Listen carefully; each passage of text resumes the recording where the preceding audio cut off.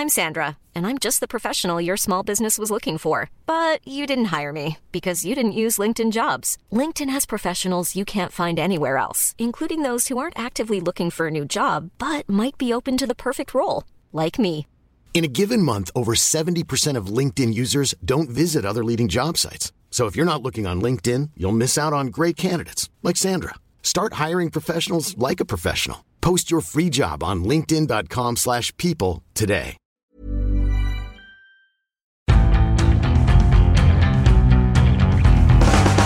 Hello, and welcome back. I said that wrong. Welcome, or should I say welcome back to the Indie Football Podcast, daily from Russia. I'm Ed Mallion, sports editor of The Independent, and I'm in Moscow once again with Mark Critchley, our Northern football correspondent, right next to me. Mark?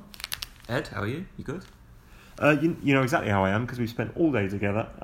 But it was a wonderful day watching a lot of football, and most notably Spain-Portugal. There were 3 games today, as I'm sure most of you would be aware, but we have to start at the end just because Ronaldo, just because Spain-Portugal, just because that was one of the best group games I've ever seen at a World Cup. Yes, I'd agree with all of that, and we just have to talk about Ronaldo, don't we? It's a stunning individual performance, a different individual performance from what we've seen from him, what we've grown used to seeing from him recently. I thought he looked as sharp as I've ever really seen him especially in the first half. The turn of pace to win the penalty with Nacho. He benefits from the De Gea error on the second goal, but then the third is one that we're going to be talking about for years. I was sat here with you, wasn't I? And it's not. It's not the call of the century. Let's be honest. But we were watching it, and I just thought that I said to you, he's going to score here, because he goes through this process, and you see it. He kind of we all know it. How his stance over a free kick and everything, but it's all the little minutiae where he the deep breaths he takes, the way you can almost see him visualising. He visualises, yeah. And then curls and the way it's whipped around Busquets' head and into the top right hand corner. It's just a sensational goal, and one we're always going to remember. I can't remember seeing him work that hard in a game for so long. So many of his Madrid performances, he basically just hangs out. I think I told the story before. I remember some pointless game against Betis where Real Madrid were winning 3-4-0, and Bale and Benzema had scored the goals, and it was the 94th minute, and Ronaldo chased down the fullback and put in a sliding tackle because he hadn't scored. It's literally so often it seems that his only motivation is himself, and I guess in a way it is glory for the team eventually, but it is mainly about himself. But watching him play today, that's like a different guy. He just seems like he's fully charged. I guess we did. I talked to Miguel via text earlier on. He was at the game, and we should actually ring him in a second because it's going to be getting late in Sochi. But he was saying that this is the first tournament Ronaldo's come into without any fitness concerns for a long time, and I think that's important. Let's get Miguel on the phone and see what he thinks, because he gets awfully excited when he goes to big games like this, and especially when it's a good one. So he gets a little newsgasm, and what have I dropped? That's just a little bottle, it's fine. And so I'll dial up Miguel, and we'll be back in a moment. Miguelito, my little Spanish chum, quite the game. I know it's hard, but take a second and try and break down a little of what you've just seen there. Well, I'm almost breathless after that. I'm just sitting here in my seat in the Sochi Stadium, where it's actually started raining, having done my rewrite on my match report, attempting to take in everything that we just saw. I mean, it's genuinely one of the best games I've been to in a long, long time. Not just for the events and the kind of richness and quality. We're talking properly high-end football. It was supposed to almost be beyond international football, but this was really top Champions League level. But also kind of we were so rich in subplots. Look at everything beyond. before the game because of what happened with Julen Lopetegui. And I have to say, I think Spain looked really cohesive despite that. They looked like it didn't really affect them, maybe bar the first 20 minutes until they cost a goal. But, you know, because of that, we were barely talking about Cristiano Ronaldo. And then by the end, you can't but talk about him. One of the great World Cup performances, probably his best World Cup performance by far, I'd say, from one of the great players. Then beyond that, you've got, you know, how Spain reacted. Real Madrid's further role in this, given it was a Real Madrid player that robbed them of 2 points, having taken their manager. There was Nacho, a Real Madrid player who fouled Ronaldo for the first penalty that gave Spain so much to overcome. And then I actually thought it was a goal of the game, even as good as Ronaldo's free kick was. And actually, one thing about Ronaldo's free, it's rare you see him curl like that anymore. He doesn't really hit them, but, you know, what a way to step up for it. Then there was De Gea's blunder, there was the effect of Costa, there was the way Spain really turned it on after that second goal. Like, they showed resilience and then put on a proper exhibition of football. Only it still wasn't enough because of Ronaldo.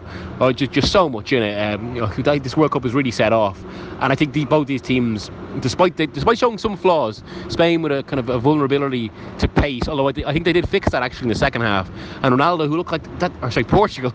The fact I referred to them as Ronaldo says it all. But that defence doesn't look as durable as it has been in recent seasons or recent tournaments. And Pepe and Fonte are maybe showing their age. That could be a problem for them. But, you know, it's almost one of those games where you don't want to talk about the flaws, even though those flaws made it so good, because it was just so much to enjoy. You're a bit of a historian, kind of, I mean, especially Champions League, but World Cup as well. And we were watching that game, me and Critch, and we were trying to work out where it would rank, you know, all-time great group games. I was thinking like Germany, Costa Rica is one that struck in my mind. Torsten Frings banging it in. You've got a longer memory than me, mainly because you're older. But where would you put it? Can you think of one that was even better than that? In terms of great group games, I think you almost have to go back to USA 94 or maybe France 98. Probably USA 94 was like the properly epic group games where it felt like there was so much more, like where it felt like almost like the epic nature of a knockout game that early in the tournament. Like it was up there, say, with some of the great matches. Romania were involved in 94, the Dutch 98. It was just really, really top stuff. I'm actually still struggling to think of a group game that compares to that. Just for the epic, it had everything. It literally had everything, bar a winner. But it was almost all the greater for that, because I think it would have been very harsh on either team to lose. It felt like a fair result. Right, and as great a game as it was, how great of a performance was that from Cristiano Ronaldo? Because you and I, to be fair, but you have been critical of him at times this season. Yeah, Ronaldo, I mean, I suppose I've already touched on how great his performance was to a certain extent. But actually, what almost stood out about it as much as anything, despite how distinctive that free kick was, I mean, if you actually look at it, his goals were slightly freakish. I'm not going to say gimmies, obviously. I mean, the third one certainly wasn't a gimme. The first was a penalty that took balls and pressure that we've seen him do before, and the second was still a hard struck shot, even though it was a goalkeeping error. But even beyond that, it was actually, I haven't seen him as rampaging as that outside the box in a long time, because over the last few years, I suppose the fair commentary about Ronaldo is that he's kind of, because of maybe waning physical power, he's restricted his game to the box. Not here. He really gave Spain problems with his pace outside the box. And I think what's really encouraging about it, if you actually look at it, Ronaldo's had fitness problems going into pretty much all of his tournaments since 2010, and that in itself makes his achievement of scoring in 8 consecutive tournaments all the better. But yes, from 2012 on, he had fitness problems going into every single tournament. Not on this one, and we really saw the benefit tonight. And saw Ronaldo we haven't seen for some time. For him, I mean, for all the figures that came out tonight, you know, he matched Uwe Seeler, Pelé, and Klose by scoring in 4 consecutive World Cups. He won about 8 consecutive tournaments. You know, his goal record for Portugal. The most remarkable figure is probably his age, 33, that he was still able to look like that at that age is astonishing. And finally, I guess we need to work out how Group B is going to shake out now, with the Iran result as well. So how do you see it all going? I have to say, in terms of how the group will play out, when Spain went 2-1 down for the second time going behind in the game, I was actually a little bit fearful for them, because you don't want to have to be playing a Carlos Queiroz Iran, who are really, really durable in defence. needing a win. That is the sort of game that could really frustrate them. I think they will gain a bit of momentum from their performance, if not the result. I think they looked really good at times, and Costa gave them something different when their normal play wasn't working. So I think they'll kind of narrowly beat Iran, but it'll narrowly beat Iran in terms of score, but I think they'll be a fairly commanding performance. Portugal will beat Morocco because I think Morocco will be too open for them, and this could come down to goal difference. Although the weird thing about this group is it's actually hard to say who is better for to finish first or second. And I don't think I'm getting presumption, because I think both will get through, and I think both look like they'll go very far after that performance. But if everything pans out as expected, it means the winner of the group will get France in the quarterfinal, and second place will get Argentina. And as of now, I think you'd much rather be playing Argentina. So that in itself offers yet another compelling subplot to this. That it does. Thank you, Miguel. We'll talk to you tomorrow, and I think he's travelling tomorrow. But yeah, incredible stuff from Sochi. You can tell how excited he was. We've not really talked about David De Gea, who, I mean, you watch Man United week in, week out, and he is one of the best goalkeepers in the world. He is the best. Basically, you think he's the best? I mean, like, he's incredibly reliable, and then to make such a big mistake in, like, you know, the thing is, it's a massive moment because it's a huge game in terms of, it is the World Cup, the big stage, the opening game, everything Spain have been through. It's against Portugal, who are like their big rivals in, you know, a geographical sense and stuff. But also just in this group, you know, it is important to finish top because it can really affect how the whole tournament shakes out. But so uncharacteristic, and what do you make of that? I thought it's a strange one. Probably his poorest individual performance in a long time, although saying that, he did make a bit of a clanger for Spain against Switzerland at the start of the month in one of these pre-tournament World Cup friendlies. And that's when everyone says, oh, he's getting it out of the way. That's true. He hasn't quite got it out of his system just yet. Maybe it's like one of those, he got most of it out, but not quite all of it. There's just a little bit left, and Cristiano Ronaldo benefited from it. I don't know, like, I suppose because of those two mistakes have come so close back to back and for Spain, and it's so radically different from what we've seen at United, especially this season, but obviously for a number of seasons now. Because of that, people will think, is there a certain problem with maybe his head when he's playing international football, or, you know? So you're saying they should drop him, aren't you? I don't think anybody's saying they should drop him. I mean, come on. Who've they got? Who's the backup? I know Pepe Reina's there because he's always there as the mascot. But it's Kepa, I think. Right. Okay. Who Real Madrid nearly signed, but they backed out at the last minute because basically Zidane. Florentino Perez has been insistent on for ages that they need a new goalkeeper. I'll tell you off air why I think that is. Okay. But Zidane has always. The Spanish have got a much better one word for respaldar, which is like to back up, like to have his back, I guess, to have his back, like, but in one word. He's always had Keylor Navas's back, and he was the one who put his foot down and said no, like, Keylor's fine. In fact, he's really good. Right. So they kind of cancelled the deal for Kepa at the last minute. It was completely done. He signed a new contract with Athletic Bilbao, so he's still there. And I think, he's the second choice. He's a good keeper. I'm not actually seriously promoting. I don't think anybody seriously. No, please don't tweet me. I just don't care enough. But it's just out of character. And it is, it is funny that maybe he just feels more secure playing behind Phil Jones and Marcus Rocco than he does PK and Ramos. That's just how these. It's a strange situation to be in, but I think, like we say, it's out of character. But I mean, it's not like he hasn't had a history where he's made mistakes in the past. It hasn't like he's had these obstacles that he's had to come over before. So I don't think it's an issue where, and it sounds almost daft to say this and sound like we're doubting him, but I don't think it's an issue where this mistake's going to affect him and you're going to see a string of performances like this down in the rest of the tournament. It's just one of those nights for David De Gea, and he can be thankful that there's so few of them. He can be, and so can Manchester United, who are about to sign him to an extended contract, as Miguel, even when he's thousands of miles away, still breaking Manchester United exclusives. I think we should probably mention Diego Costa. I thought had a great game. We were talking about him on the pod. I'm now doubting if we actually talked about this on the podcast or if this was just another conversation we had, because you didn't seem to remember the conversation. Go on. But we were talking about Diego Costa. You're going to tell me for a second time now. Yes, and Diego Costa, basically, Spain have had a bit of a problem, despite having this unbelievable team that dominates games and stuff. They've had a bit of a problem finding a number 9 for the last 4 years, basically. They thought they'd stumbled across him when Diego Costa was incredible in 2013-14, and then they nationalised him, made him Spanish. He went over to Brazil, but he wasn't fit, and that team obviously had a complete disaster. Then in the qualifying for Euro 2016, Paco Alcácer, who was really informed for Valencia at the time, had an extended run on the team, was top scorer in qualifying, and he fitted a little better. Now, he's nowhere near as good as Diego Costa. You'd always rather have Diego Costa in your team than Paco, and especially because Paco's now gone to Barcelona and it hasn't really worked out for him.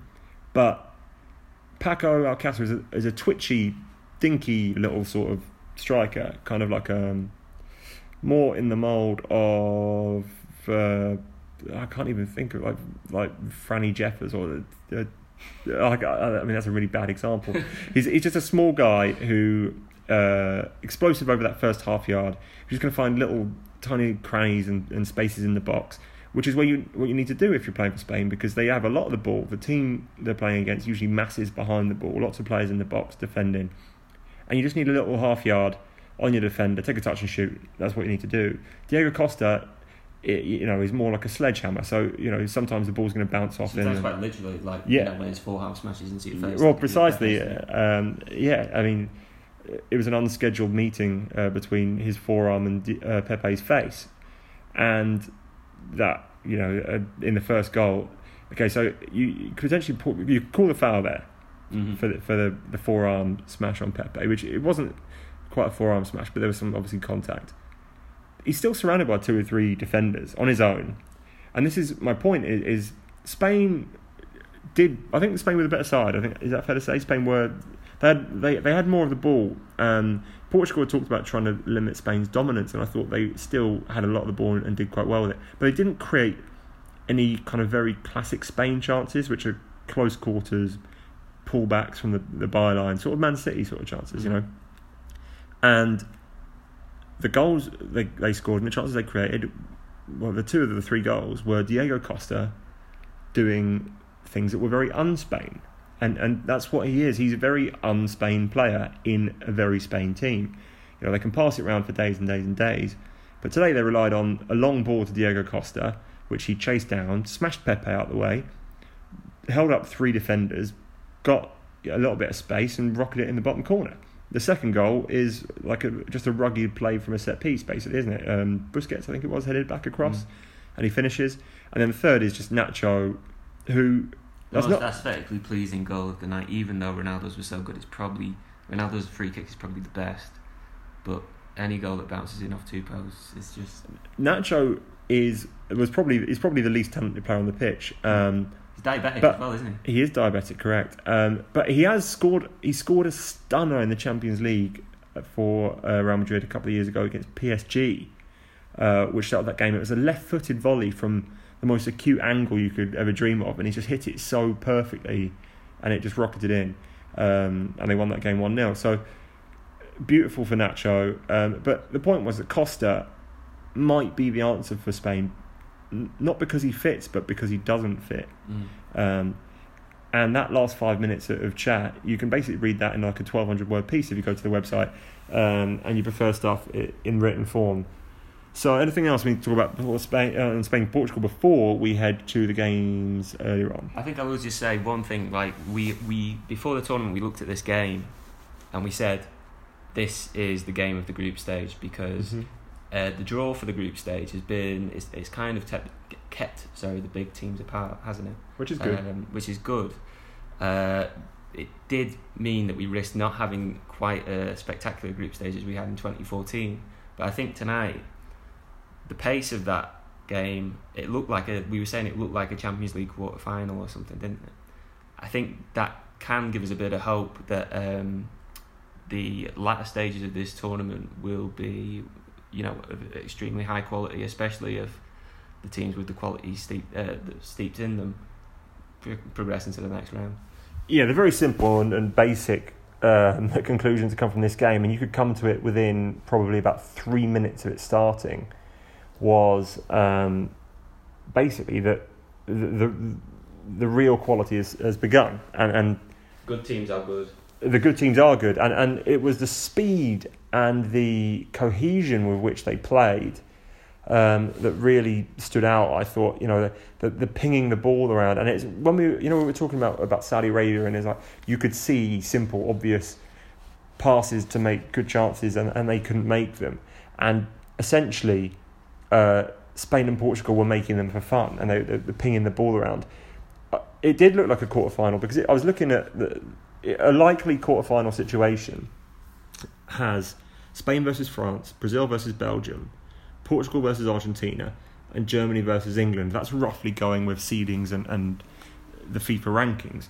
So that is pretty much what the quarterfinals would look like. What you've just had is a quarterfinal, but with less on the line, really. It hasn't got the knockout aspect to it.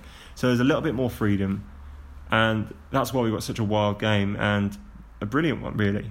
And at that point, I guess we should probably move on. Yes.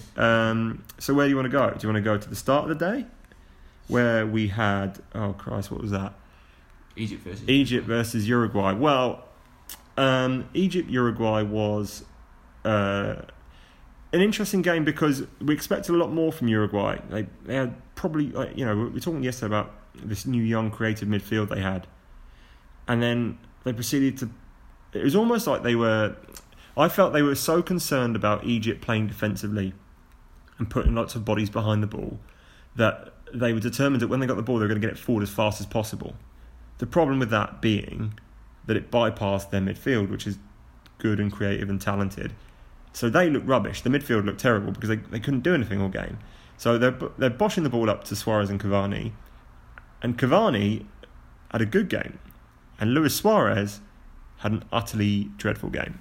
You called him, what's his nickname? El Pistolero? Yeah. Kind of hesitated to pull the trigger this time, didn't he? I think it was strange. I thought you were going to go down the easy route of El Pistolero to El Pistolero or something. I don't know. No, you're right. That's the one I should have chosen. That's the route you should have gone. Always take the low road. Okay, I'm from the master now. But no, I think like we said yesterday that this is a different Luis Suarez now, and it's one that the past season at Barcelona, the past maybe 2 years at Barcelona, it hasn't. If you're watching regularly, he's not the player you remember at Liverpool. But he's still, in club football, he's still returning a lot of numbers. That might have something to do with playing alongside Lionel Messi. When he was in this Uruguay team, like you say, that was quite intent on playing direct, plays in a 4-4-2. He didn't have that same kind of zip and buzz that we know about. We've known him to have in the past. I was quite underwhelmed with Uruguay and Egypt, to be honest. And my confident prediction yesterday that they would be the two to qualify from this group ahead of Russia. I might have to revise that now. I thought the thing with Uruguay though is they've got Tabarez, who's a very good coach. He's quite conservative, but he's good, and he makes sure they don't concede goals. And in Diego Godin and Jose Maria Jimenez, who are of course a partnership at club level as well, they could have the best centre-back partnership in the tournament, which goes a long way, because if you don't concede goals, then all you need is, for example, a last-minute header from a set-piece to win the game, which is what they got. Jimenez scoring that, and that's great reward for him. Got a new contract with Atletico earlier this week, which is great news for Atletico, and because he's a very talented young defender, and they could have lost him actually fairly cheaply, going by market value. He had a 60 million release clause, which Manchester United were considering. So Godin, I thought was brilliant, and that guy is and has been one of, if not the best centre back in the world for the last 4 or 5 years. So with those two there, and Varela played okay. His final ball was poor, but defensively they looked good. But they kind of were helped to look good by the fact that Egypt didn't pose much of a threat. And Hector Cooper yesterday said Mo Salah will 100% play. Maybe he's not so hot on maths because Mo Salah did not play. So do we blame him for telling a lie? really. I mean, considering like the competitive advantage, like it's actually quite a good idea. It's a very Fergie sort of move, isn't it? Do we think he changed his mind because the game was going well? Do you think if they were 1-0 down after 60, then he brings on Salah? Perhaps. I don't think I blame him for telling a lie, although, you know, we don't get our feelings hurt when managers lie to us. We just kind of expect it sometimes. Tavares has basically taken a look at the group and he said, we have the toughest game of the group is first up against Uruguay. We've got Russia and Saudi Arabia to come. Maybe looking at that opening fixture yesterday, he thought he could maybe keep Salah on the bench, protect that shoulder, and then use him in 2 games where Egypt, even despite the kind of defensiveness that we saw from them today, they could rack up a big score, especially against Saudi Arabia. So, but perhaps that was his thinking. I do feel sorry for Salah because it's his birthday, no less. But so a double shame for him. I'm sure he's ruined Sergio Ramos again tonight. But it really does look like Egypt need him in the team because they're otherwise toothless. They were absolutely clueless in attacking areas, if we're honest. But Uruguay they don't take control of Group A because the marauding Russians. By the way, do you see the picture of the bear with the vuvuzela? Yeah. The video. Doing quite a strange salute afterwards as well. So. There's nothing quite like an instrument-playing bear making fascist salutes to really make you realise you're somewhere weird. Actually, there is. Go on. Because we should mention this water. Oh yeah, sorry. This is going to be a slight diversion before we talk about Iran, Morocco. So if you are... Well, we've got Jack Pitt waiting, so we can keep him waiting a little bit longer. Yeah, Jack can wait. Yes, this is just, cultural corner, just a little peek behind the curtain. Another peek behind the curtain, by the way. I'm trying to slightly eat a Snickers caramel ice cream while we're on air. So if you hear me go silent or kind of just chewing for a while, that's why. But I made a grave error earlier on. We were at the local supermarket and we've had a couple of supermarket difficulties since we've been here because neither of us speak Russian. And I bought what I thought was an enticing looking 1.5 litre bottle of sparkling water, and it turned out to be I literally took one mouthful of it and I just don't even know how to describe it. It was like something had drained out of a corpse and very confusing. I passed it over to you, Critch, and your verdict was that it was like seawater. That's actually kind of what it is. It's like salty alkaline water that is supposed to have a medicinal quality. Improves your liver, your bladder, any kind of ailment that you might be suffering from. And to be honest, after you've been drinking it for 4 hours, it actually goes down quite a treat. Certainly more of a treat than most of Morocco versus Iran, which Jack picked up was attending. It turned out awfully, but we did find via Reddit, which I believe is something that people use on the internet these days. I think I googled weird sparkling Russian water, and it turned out that this is from the Yessentuki mineral springs, and about 20 of those springs are there's water of medical value that comes out fizzy, but also like salt alkaline, and there are different numbers which are kind of different compositions of minerals and stuff, I guess. Yeah. And this is what, number 17 or something? Yeah. Either way, never buy it. It tastes like... Which is a simple message. Yeah, no, I don't want to go on about it. It tastes like absolutely horrific. And speaking of things that are absolutely horrific, as you said, Iran, Morocco, which was so bad that I fell asleep in the second half. But to be fair, I didn't get much sleep last night because I was editing the podcast and stuff.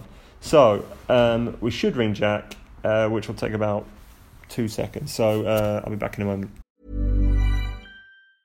A lot can happen in 3 years, like a chatbot may be your new best friend. But what won't change? Needing health insurance. United Healthcare Tri-Term Medical Plans, underwritten by Golden Rule Insurance Company, offer flexible, budget-friendly coverage that lasts nearly 3 years in some states. Learn more at uh1.com. Hiring for your small business? If you're not looking for professionals on LinkedIn, you're looking in the wrong place. That's like looking for your car keys in a fish tank. LinkedIn helps you hire professionals you can't find anywhere else, even those who aren't actively searching for a new job but might be open to the perfect role. In a given month, over 70% of LinkedIn users don't even visit other leading job sites. So start looking in the right place. With LinkedIn, you can hire professionals like a professional. Post your free job on linkedin.com/people today. Hello, Jack Pitbrook. Where are you and what have you been doing today? Hi Ed, I'm here at the St Petersburg Stadium where it's about 2 hours after the final whistle of Morocco 0, Iran 1, which was my first game in the World Cup and a result that I didn't expect at all. Well, I distinctly remember you telling us yesterday how brilliant Morocco were going to be, and then they laid an egg, basically. So, what the hell happened? I think, like everyone, I had very high hopes for this Morocco team. They've got some incredibly good players. They've got a very good manager in Hervé Renard, and they play some fantastic football. And for the first 25 minutes, they were sensational. They pushed the fullbacks really high up. They interchanged positions in midfield. They didn't look like a team that you normally see in an international competition. They were playing a kind of inventive, imaginative, stylish brand of football that you kind of associate more with the club game.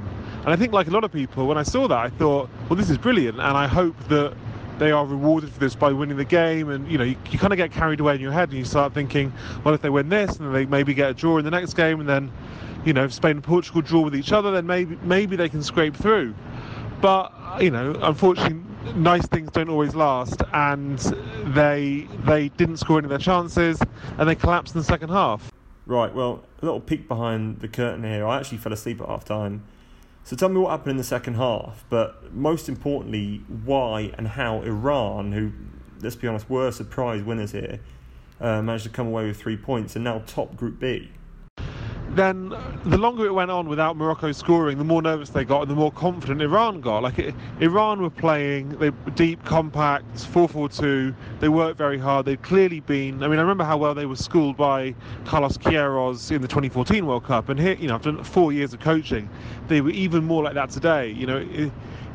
Again, it shows what an international team can do with years of work from a top coach, even if the players are limited. And it was a surprise when they scored at the end, because it was a kind of slightly fluky own goal, like a header from a free kick. But I think on the balance in the second half, I didn't think it was a complete misjustice.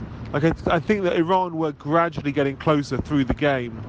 Although, at the end, when they won, the Iran players went crazy. This was their second World Cup win in their history, and they were kind of jumping around the pitch, and the bench completely emptied out onto the pitch, and it's an amazing result for them, not in part because it looked so unlikely in the first half an hour.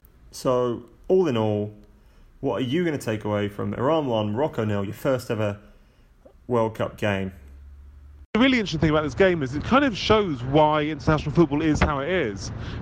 We know now that international football doesn't reward attacking coaches, it does reward defensive coaches and people who put their emphasis on solid organisation and discipline rather than the creativity which takes time to coach. Now here we had, Portugal playing in a conventional way and Morocco playing in an unconventional way, and Morocco couldn't do it. They couldn't pull off the difficult trick they were trying to do. It was a bit like watching someone on a trapeze artist in the first half, but it didn't work out for them.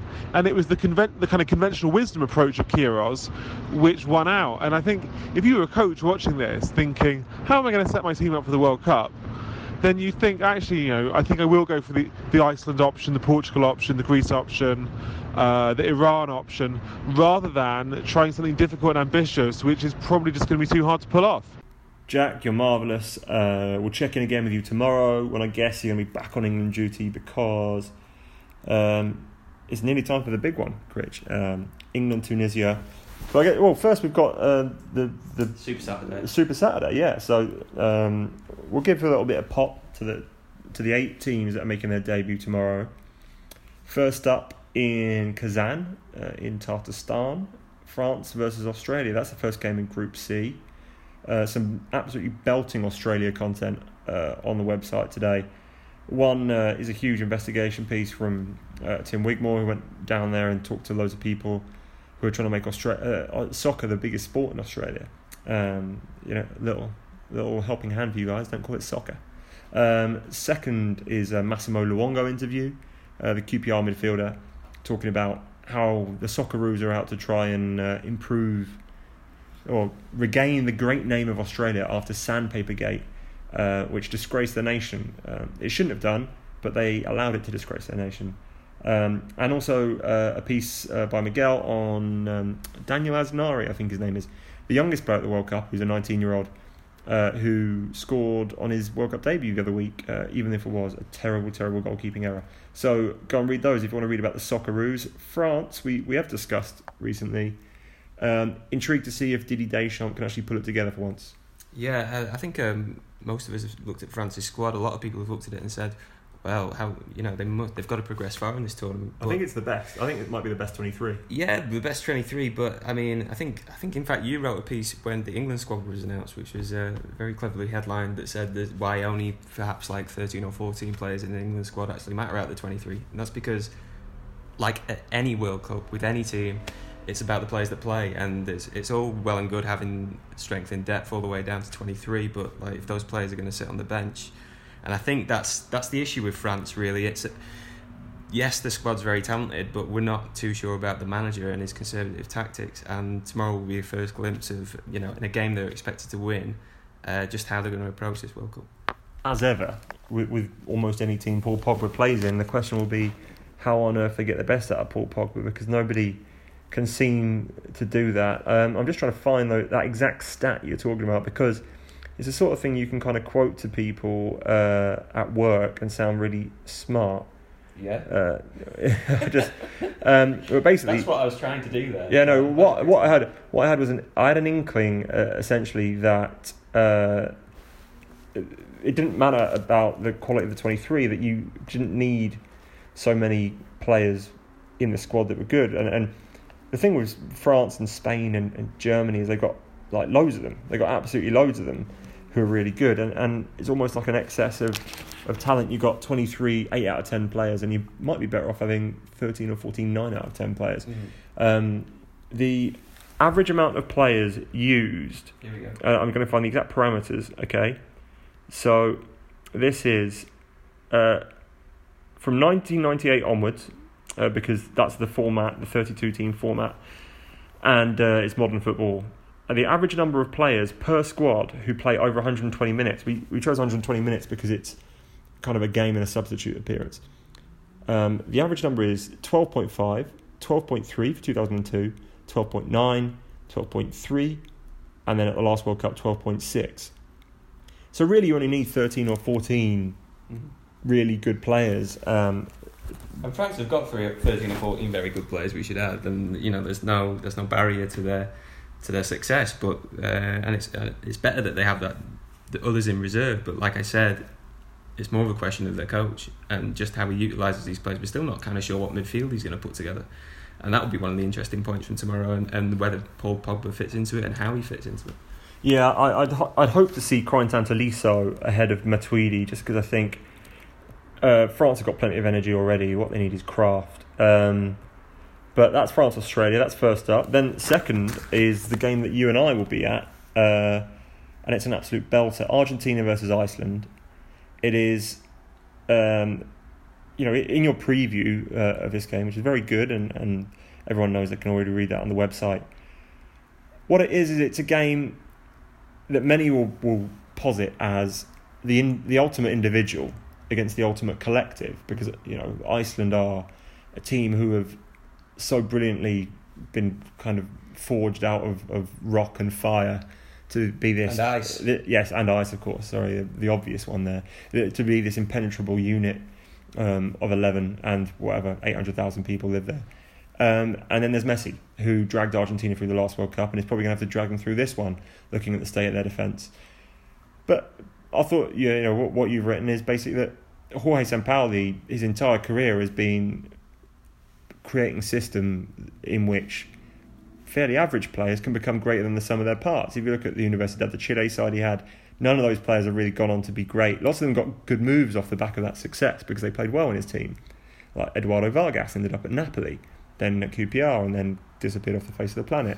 And all those players that kind of went on to good things disappeared. And then his Chile team, you had Gonzalo Jara, who was, at West Brom, and then Nottingham Forest was winning World Cup games against Spain. These things don't make sense. It's because he's a good coach, and it's because he's a good coach because he made more out of average players than they actually were. So the interesting thing here is if Sampaoli can harness what he's always been good at and make all of these average players better than they are, but without compromising on the one thing that probably is their best chance of success, which is really making Messi shine. Yes, you've summed the piece up brilliantly there. Yes, really making Messi shine, exactly. The question is whether Messi, we've seen over the last few months people like Paulo Dybala talk about how they struggle to play with Messi. There's this kind of idea that perhaps when he's in the team, people are looking to pass to him and looking for him to do stuff, and they don't want to tread on his toes. And like you say, Sampaoli's career has all been about a team ethic and a system and overloads, and not basically focused around the individual but around the collective. And he's got to try and harness that. Today, basically in his press conference, he just came out with a team that he's going to play, and we don't quite know how that's going to look on paper, we know how it's going to look on paper. We don't know how it's going to look on the football pitch just yet. He's been talking about potentially playing some kind of madcap 2-3-3-2 formation. Maybe he will, maybe it won't, maybe it'll look slightly different. The real important thing will be that it comes together and that Argentina play as that collective that we're talking about. I have my doubts as to whether that's going to happen tomorrow, looking at the personnel that he selected for the game. I have this theory that Iceland obviously did brilliant at the Euros, but lightning doesn't necessarily strike twice. They hugely overperformed. But if they can, make the most of set pieces and stuff, which are underrated, I think, and something that all of the international teams should absolutely do loads of work on because it's such an easy way to add goals to your team. I think Argentina will still win. I think the Messi-Aguero link, people underrate it slightly, but it's almost telepathic. So looking forward to see that. And as much as going to games at the World Cup is always a privilege, just seeing Messi in the flesh is one of the great honours, to be honest, of living in this generation. I think it's becoming more and more obvious that we'll miss Ronaldo and Messi when they're gone. I honestly cannot believe how much I'm going to bore my grandkids with stories about those two, but particularly Messi. So that would be great to see. And then after that, it's Peru-Denmark, which is interesting. Peru back in the World Cup after 36 years.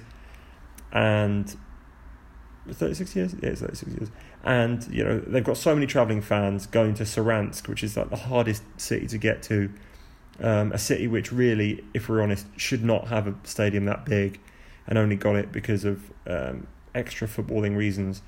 And Denmark, who are an interesting side. Obviously Christian Eriksen is the headliner there, but Kasper Dolberg is someone that is very highly rated, and if he has a big tournament, he's the sort of guy who you can see the teams coming in with the enormous bids for.